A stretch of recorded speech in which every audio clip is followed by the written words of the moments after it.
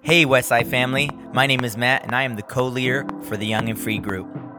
Thank you for joining us for today's message. We hope that you are blessed by the Word of God through the speaking of our pastors and leaders, and we pray that this leads you into a deeper relationship with Jesus Christ, our Lord and Savior. We love you, and enjoy. Right on? So let's go ahead and get into the Word today. I'm going to be talking to us about family exposure.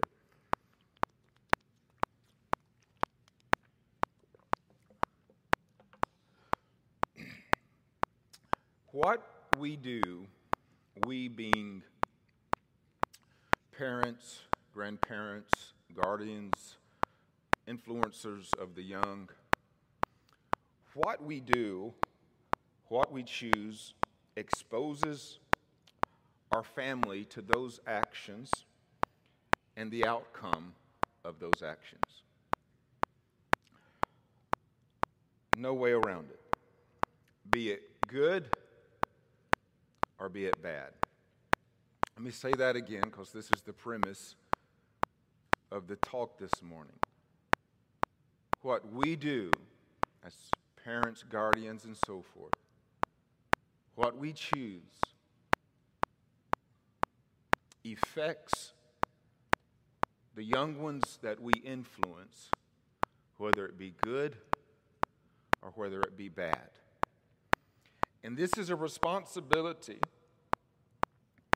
that we need to be reminded of so that we can maybe check ourselves. You can't go through a week that we just recently went through, or a couple of weeks, and come across students sharing experiences and students saying some things about their life or their family, and in my position, begin to realize that their experience, maybe their take, their mindset, whatever might be coming out of them is not necessarily a direct byproduct from their heart, but a byproduct of how they were influenced.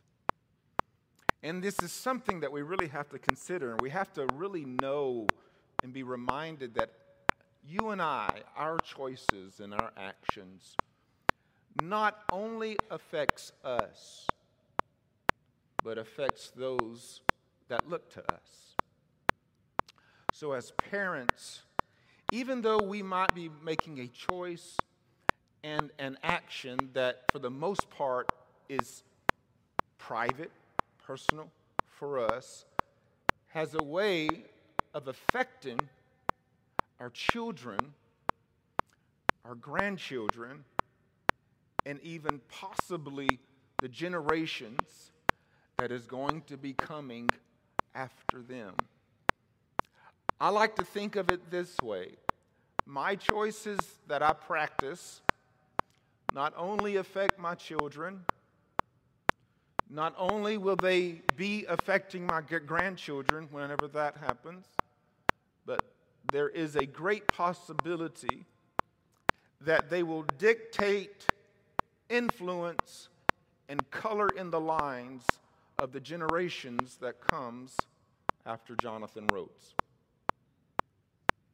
And so when I consider my choices and I consider my actions, and I deal with my weaknesses and my strengths, and I have to make my choices on what my flesh is wanting to do, but what my spirit is saying you don't need to do, I have to be reminded and I have to realize my choice just isn't for Jonathan Rhodes, but it's also for Emerald, Koa, Abigail, my nieces, my nephews, the young ones I influence, and the generations that would be coming after me.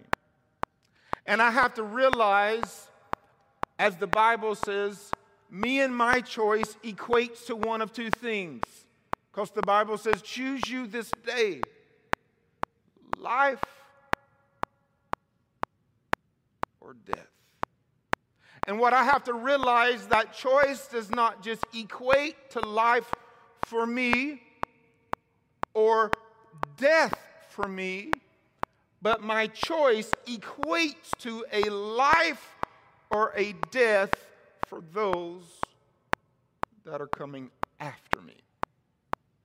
And so therefore, what is established in my mentality and in my mind and actually gives me reason and strength to choose the right or the wise thing is the fact that I got generations coming that is going to receive life or death via their dad or their granddad or their great-granddad when those years come. And this is something that we have to be reminded of, because you and I, we're not just responsible for ourselves. We are also responsible for those that look to us as leaders and guides and parents and certain family members. Amen? So I want us to look at an area of Scripture today about a righteous man that made a stupid choice. And his stupid choice led to a curse that fell upon his grandson via his son. And this has to do with Noah and his son Ham. Who would like to have a son named Ham? How many would name your son Ham? I'm going to read a little bit of Scripture, 7 verses to you. Genesis 9, verse 20. Noah, a man of the soil, proceeded to plant a vineyard. The proceeding is after the flood, after the ark. When he drank some of its wine, he became drunk and lay uncovered in his tent. Ham, the father of Canaan, saw his father naked and told his two brothers outside. But Shem and Japheth took a garment and laid it across their shoulders. Then they walked in backward and covered their father's naked body. Their faces was turned the other way so that they would not see their father naked. When Noah awoke from his wine and found out what his youngest son had done to him, he said, "Cursed be Canaan, the lowest of slaves will he be to his brothers." He also said, "Praise be to the Lord, the God of Shem. May Canaan be the slave of Shem. May God extend Japheth's territory. May Japheth live in the tents of Shem, and may Canaan be the slave of Japheth." Now, oftentimes when you hear and you read this story, there is an emphasis that is a bit not fair. The emphasis oftentimes is placed on the sin of Ham. And when you really get inside of it, there's a lot of debate and a lot of talk about what this sin really was. For the most part, it has to do with sexual perversion. I personally don't buy into that. A couple reasons. Number one, I try not to place items in between lines of Scripture. So if the Bible doesn't say something happened, then I don't say it said something happened, if that makes sense. But there's another reason that I don't buy into that, and I buy into what the Word actually says, is because of what it said after that. So the Bible says that Noah got drunk, he was unclothed, Ham came in, saw him naked, told his brothers. His brothers walked in backwards, not seeing their dad, and then covered him. After the fact, Ham, that saw the dad, was cursed. The other two brothers was blessed. Why was there cursing? Why was there blessing? The curse upon one, the blessing upon the two, which reveals what really happened, was because of what they did not see, not because of what they did not do. So the two brothers that was blessed did not view their father naked. And so therefore they were blessed. The brother that was cursed viewed the father naked. So the Bible says nothing about any perverted action that was done between Ham and Noah are from Ham to Noah. It gives the viewpoint of views, which truly lays out a foundation for what really happened and takes the emphasis off of the sin of a son and puts the emphasis on the sin of a father. And we're going to get there to that. So if, according to my process of scriptural interpretation, if the sin was simply because Ham, the youngest son, walked into his father's tent and seen his father naked, it wasn't so much the sin of Ham that's the problem as it is the sin of the father. And why this is such a big problem is the association with nudity and shamefulness during this time of the Bible. We have to remember that during this time in a biblical setting, nudity was extremely shameful. Adam and Eve sinned.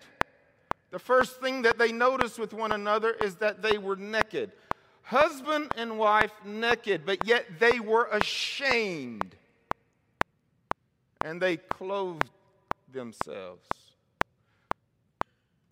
We have to remember that nudity was so important back in this day that when Jacob thought he was going to be with Rachel, but yet was with Leah in the Bible the first night of marriage, he didn't even realize he was with Leah.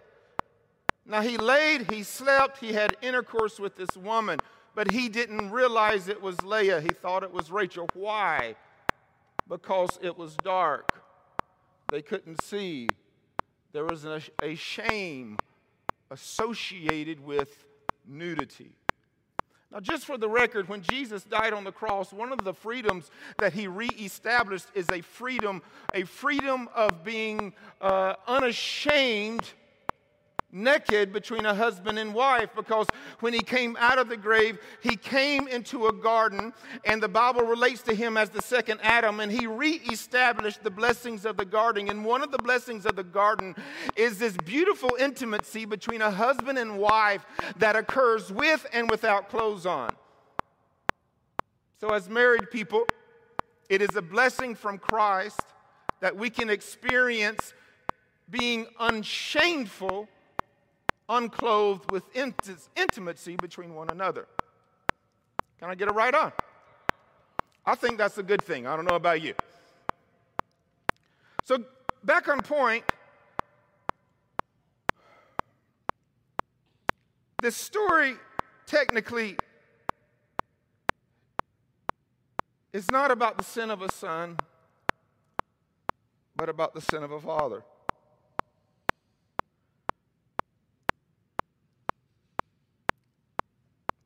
Ham didn't purposely go in to see his dad naked. He was just in the wrong place at the wrong time. But it was his dad that put him in a position to enter into a lifelong curse. See, Noah, as the Bible describes as a righteous man,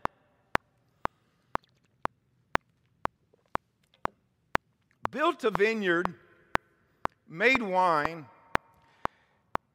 and he got plastered. The Bible won't say that, but we know that's the case. He didn't just get a buzz, not that getting a buzz is okay. He just didn't get a little tipsy. He didn't just get a little happy, but he got so wasted that he passed out. To pass out after drinking alcohol, you have to drink quite a bit of alcohol, right? Don't act like you've never drank alcohol. He drank so much alcohol that he passed out. Not only did he pass out, but prior to passing out, he took off his clothes. Exposing himself. So Noah, a righteous man, immediately made some choices that the Bible describes as sin, because the Bible describes drunkenness as sin. It says if you practice this, you will not inherit the kingdom of God.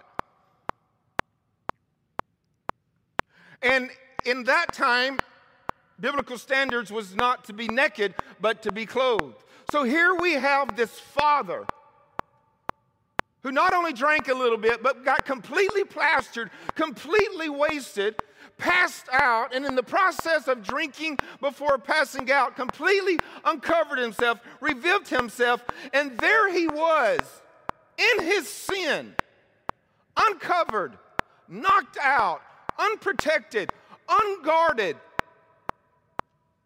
But what he did that he didn't know he was doing is he was setting his son or his sons up for failure. Let me ask you this very important but yet deep question.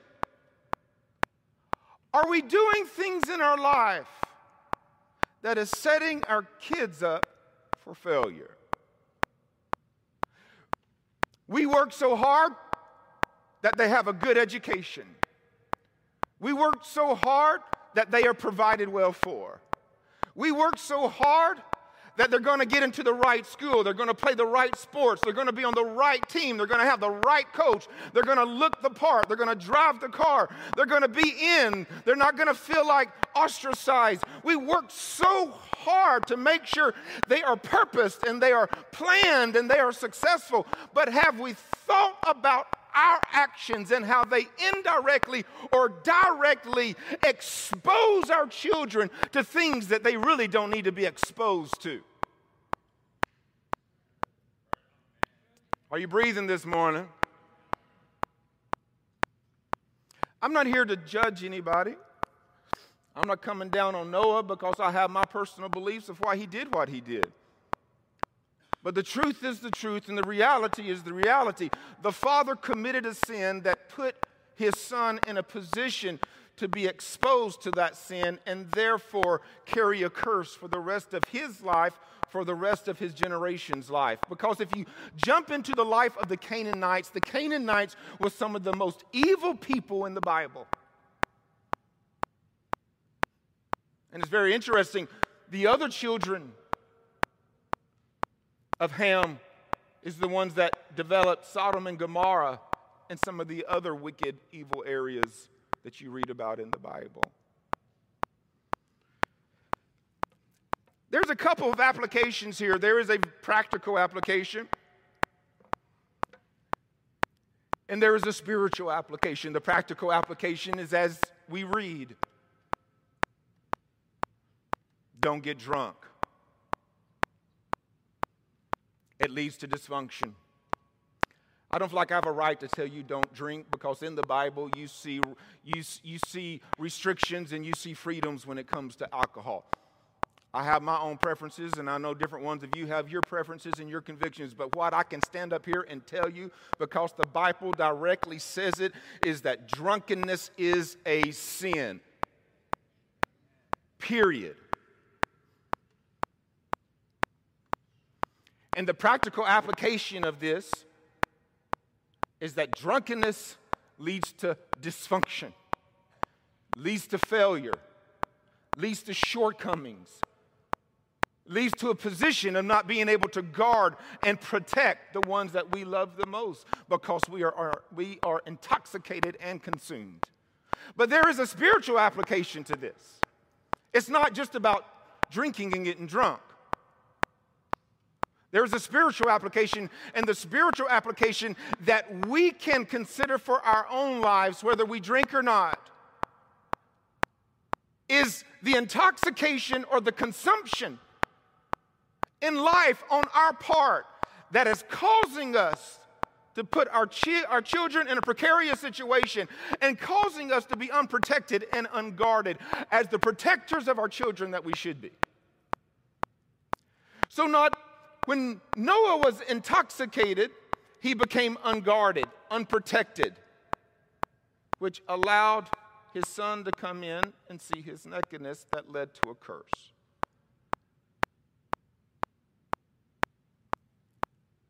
In life, if we're not careful,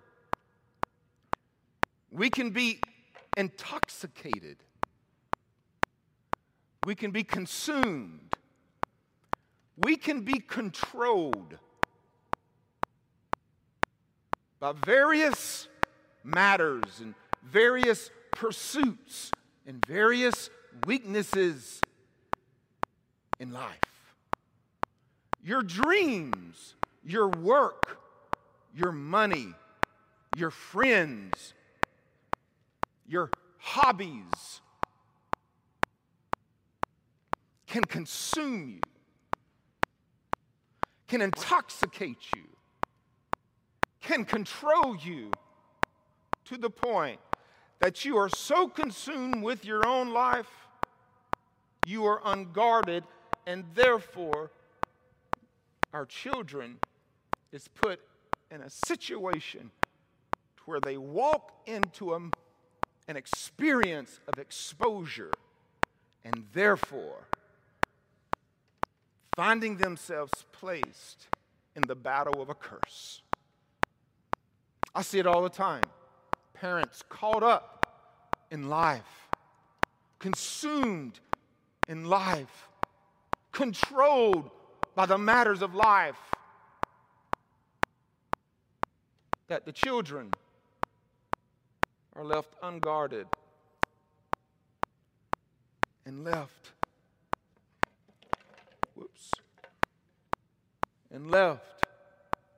unprotected. See, like Noah, our choices can curse our children, even our grandchildren.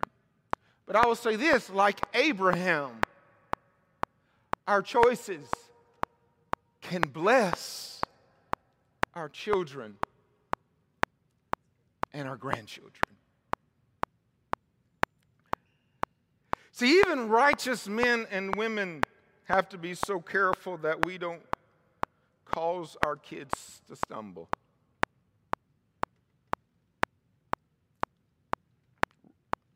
Noah was a righteous man. He wasn't a pagan.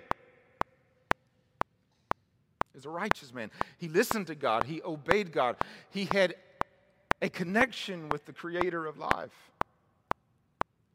He's one of the pillars of biblical faith. But yet he stumbled that caused his children and his grandchildren to deal with a curse that they would not have had to deal with if he would not have had made that choice and would not have been consumed and intoxicated by the work of his hands.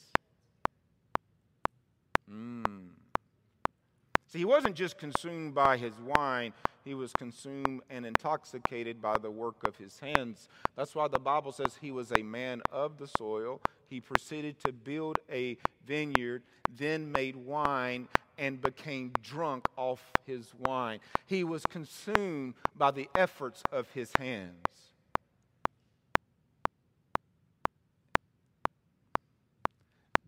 There was an unguarded atmosphere that caused his son to sin.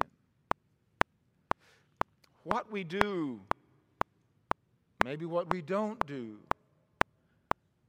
exposes our families. What we watch, what we listen to,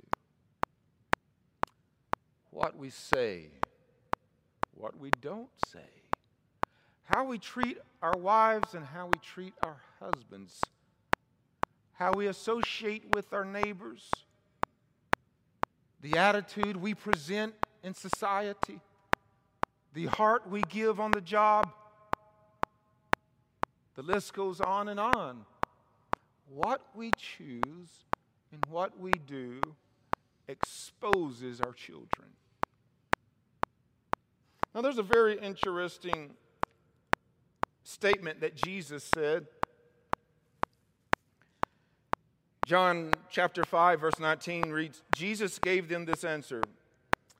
Very truly, I tell you, the Son can do nothing by himself. He can do only what he sees his Father doing. Because, can you say because? Whatever the Father does, the Son does also.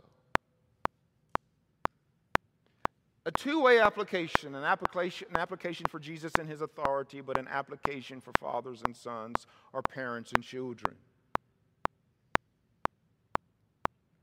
Because whatever the Father does, the Son does also.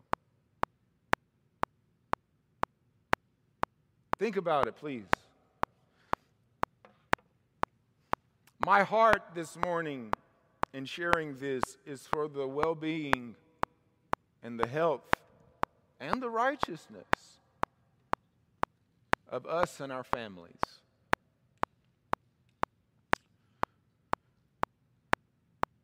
And sometimes we need to have these talks and hear these more serious messages about matters of such. See, I want to witness your children grow older and not partake in the world, but grow older and become partakers of God, and doers of good, and disciples of Jesus Christ. But what I know is that is a lot less likely to happen. Not that it can't, but it is less likely to happen if I don't speak the truth to you. Because as Jesus said, because whatever the Father does,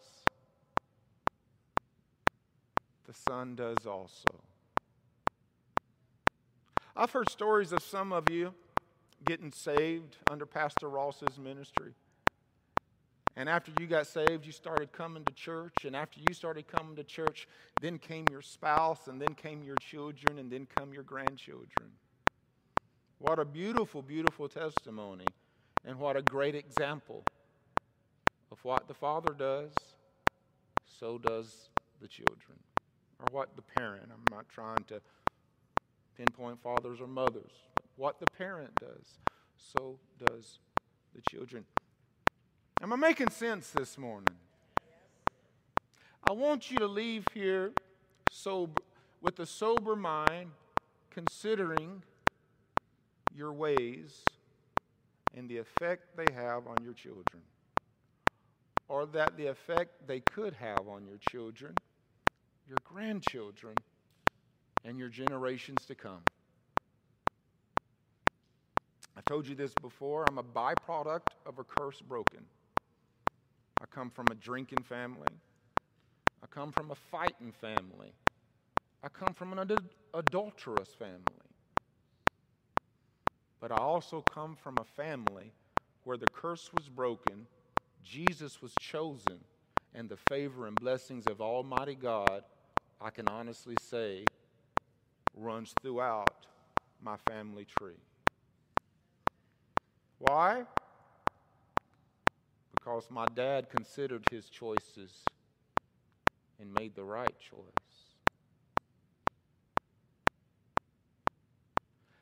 I want to challenge you, moms and dads, consider your choice, not just for yourselves, but consider your choice for the outcome of your children as well. Amen? Worship team can come. Let me pray over us and our families.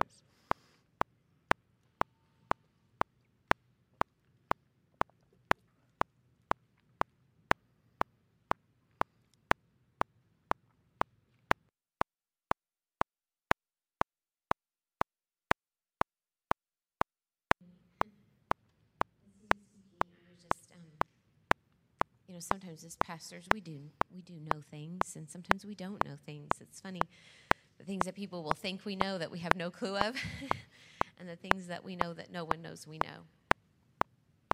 And as he was speaking, I was thinking, what a great opportunity to give you an opportunity this morning to make things right. As parents, as grandparents, as aunties, as uncles, of whatever place of influence you have. Because the story doesn't have to be that because you chose to do something wrong, your family is now cursed. But the story can be that through the forgiveness and through the blood of Jesus Christ, because he did come, that there's a covering over you and your family. And we, in every season of life, no matter how near we are to the coming of the Lord, I still believe in every season of life, he doesn't come back for 50 more years. You're going to die before then, and you're going to meet your Maker. And it is important that in every season you're ready to meet him, because we're not promised tomorrow. And if you've been messing around in your marriage, you need to get it right, because it's destroying your family. And if messing around in marriages that you've got somebody on the side, you need to let them go. If messing around in your marriages that you're looking at things that's leading you to a dark place that isn't allowing the intimacy that you should have between you and your spouse, you need to turn it off. You need to have accountability, and you need to get it right. And if you're working so hard on the job that you aren't spending time with your kids, you need to rearrange your schedule so that you can have some time with your children, because some of your children are hurting. Some of them aren't talking. And I'm not saying because any kid told me anything at camp. I'm saying because I know. It's a get right moment this morning, because I don't believe this message was just given so that we can ponder it and then on our time make those choices. I believe that God is calling us to a place of holiness and righteousness. And you know what? God loves you, and he loves your family, and he put you together in your marriage, and he gave you the children that he gave you, and he's blessed you with the jobs and given you favor in the community and put you in places to lead and coach and minister and do, and all of that is under his covering. But when we allow sin to get in and we allow those things to come in, things start to get yucky. But it's not too late. It's not too late. It's not too late to make those things right. It's not too late to make choices to change so that we can be unified with our children. The enemy is out to destroy family. He is out to cause dissension amongst your personal family unit, and then he brings that over into the church to destroy the family of God. He's out against you personally, to cause dissension between you and your children, you and your spouse, you and your mother, you and your father. And then he brings that over the church because he knows if we're broken and we then don't feel like we're worthy enough to serve in the kingdom of God. And then if we don't feel like we're worthy enough to serve in the kingdom of God, nothing gets done.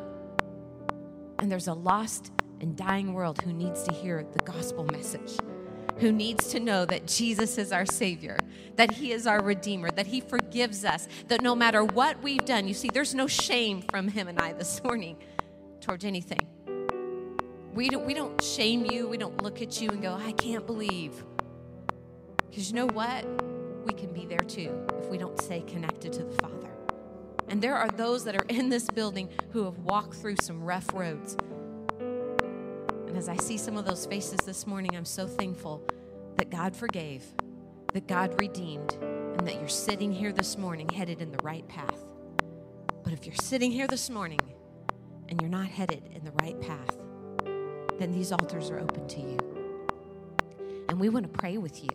And we want to believe with you. And you know what? Just because you come doesn't mean you've done something, oh, this is terrible. Maybe God is just working on your heart, that you've allowed some things to keep your family from being the family unit it needs to be. Remember when I spoke about Son in the Fun, and I talked about how, you even if it's failing, keep on trying. Our family devotion on Mondays hasn't happened in, maybe 3 weeks because we've had camp and we've had this and that. But guess what? I'm going to be gone tomorrow, and it won't happen tomorrow night either. But the following Monday, we're going to do it. Because I have not forsaken what I've said I'm going to do, and I'm going to keep doing it, even if it gets delayed a few weeks. Don't allow the guilt of the enemy to tell you, oh, see, you're a failure. No, you know what? I might be a little delayed in what I was wanting to do, but I'm still going to do it. I'm still going to make the plan. I'm still heading forward. And maybe the enemy has tried to condemn you for what you haven't done, but whatever you've declared you will do this morning, grasp onto it once again. As for me and my house, we are going to serve the Lord. And you know what? You got to take time to clean house. You can be going and going and going, but how many of you know the laundry starts piling up? The dishes start stinking. The trash needs to be emptied. And sometimes spiritually, that's exactly what we got to do. We got to sweep. We got to mop. We got to empty some trash so that we can get our house cleaned back up. Amen?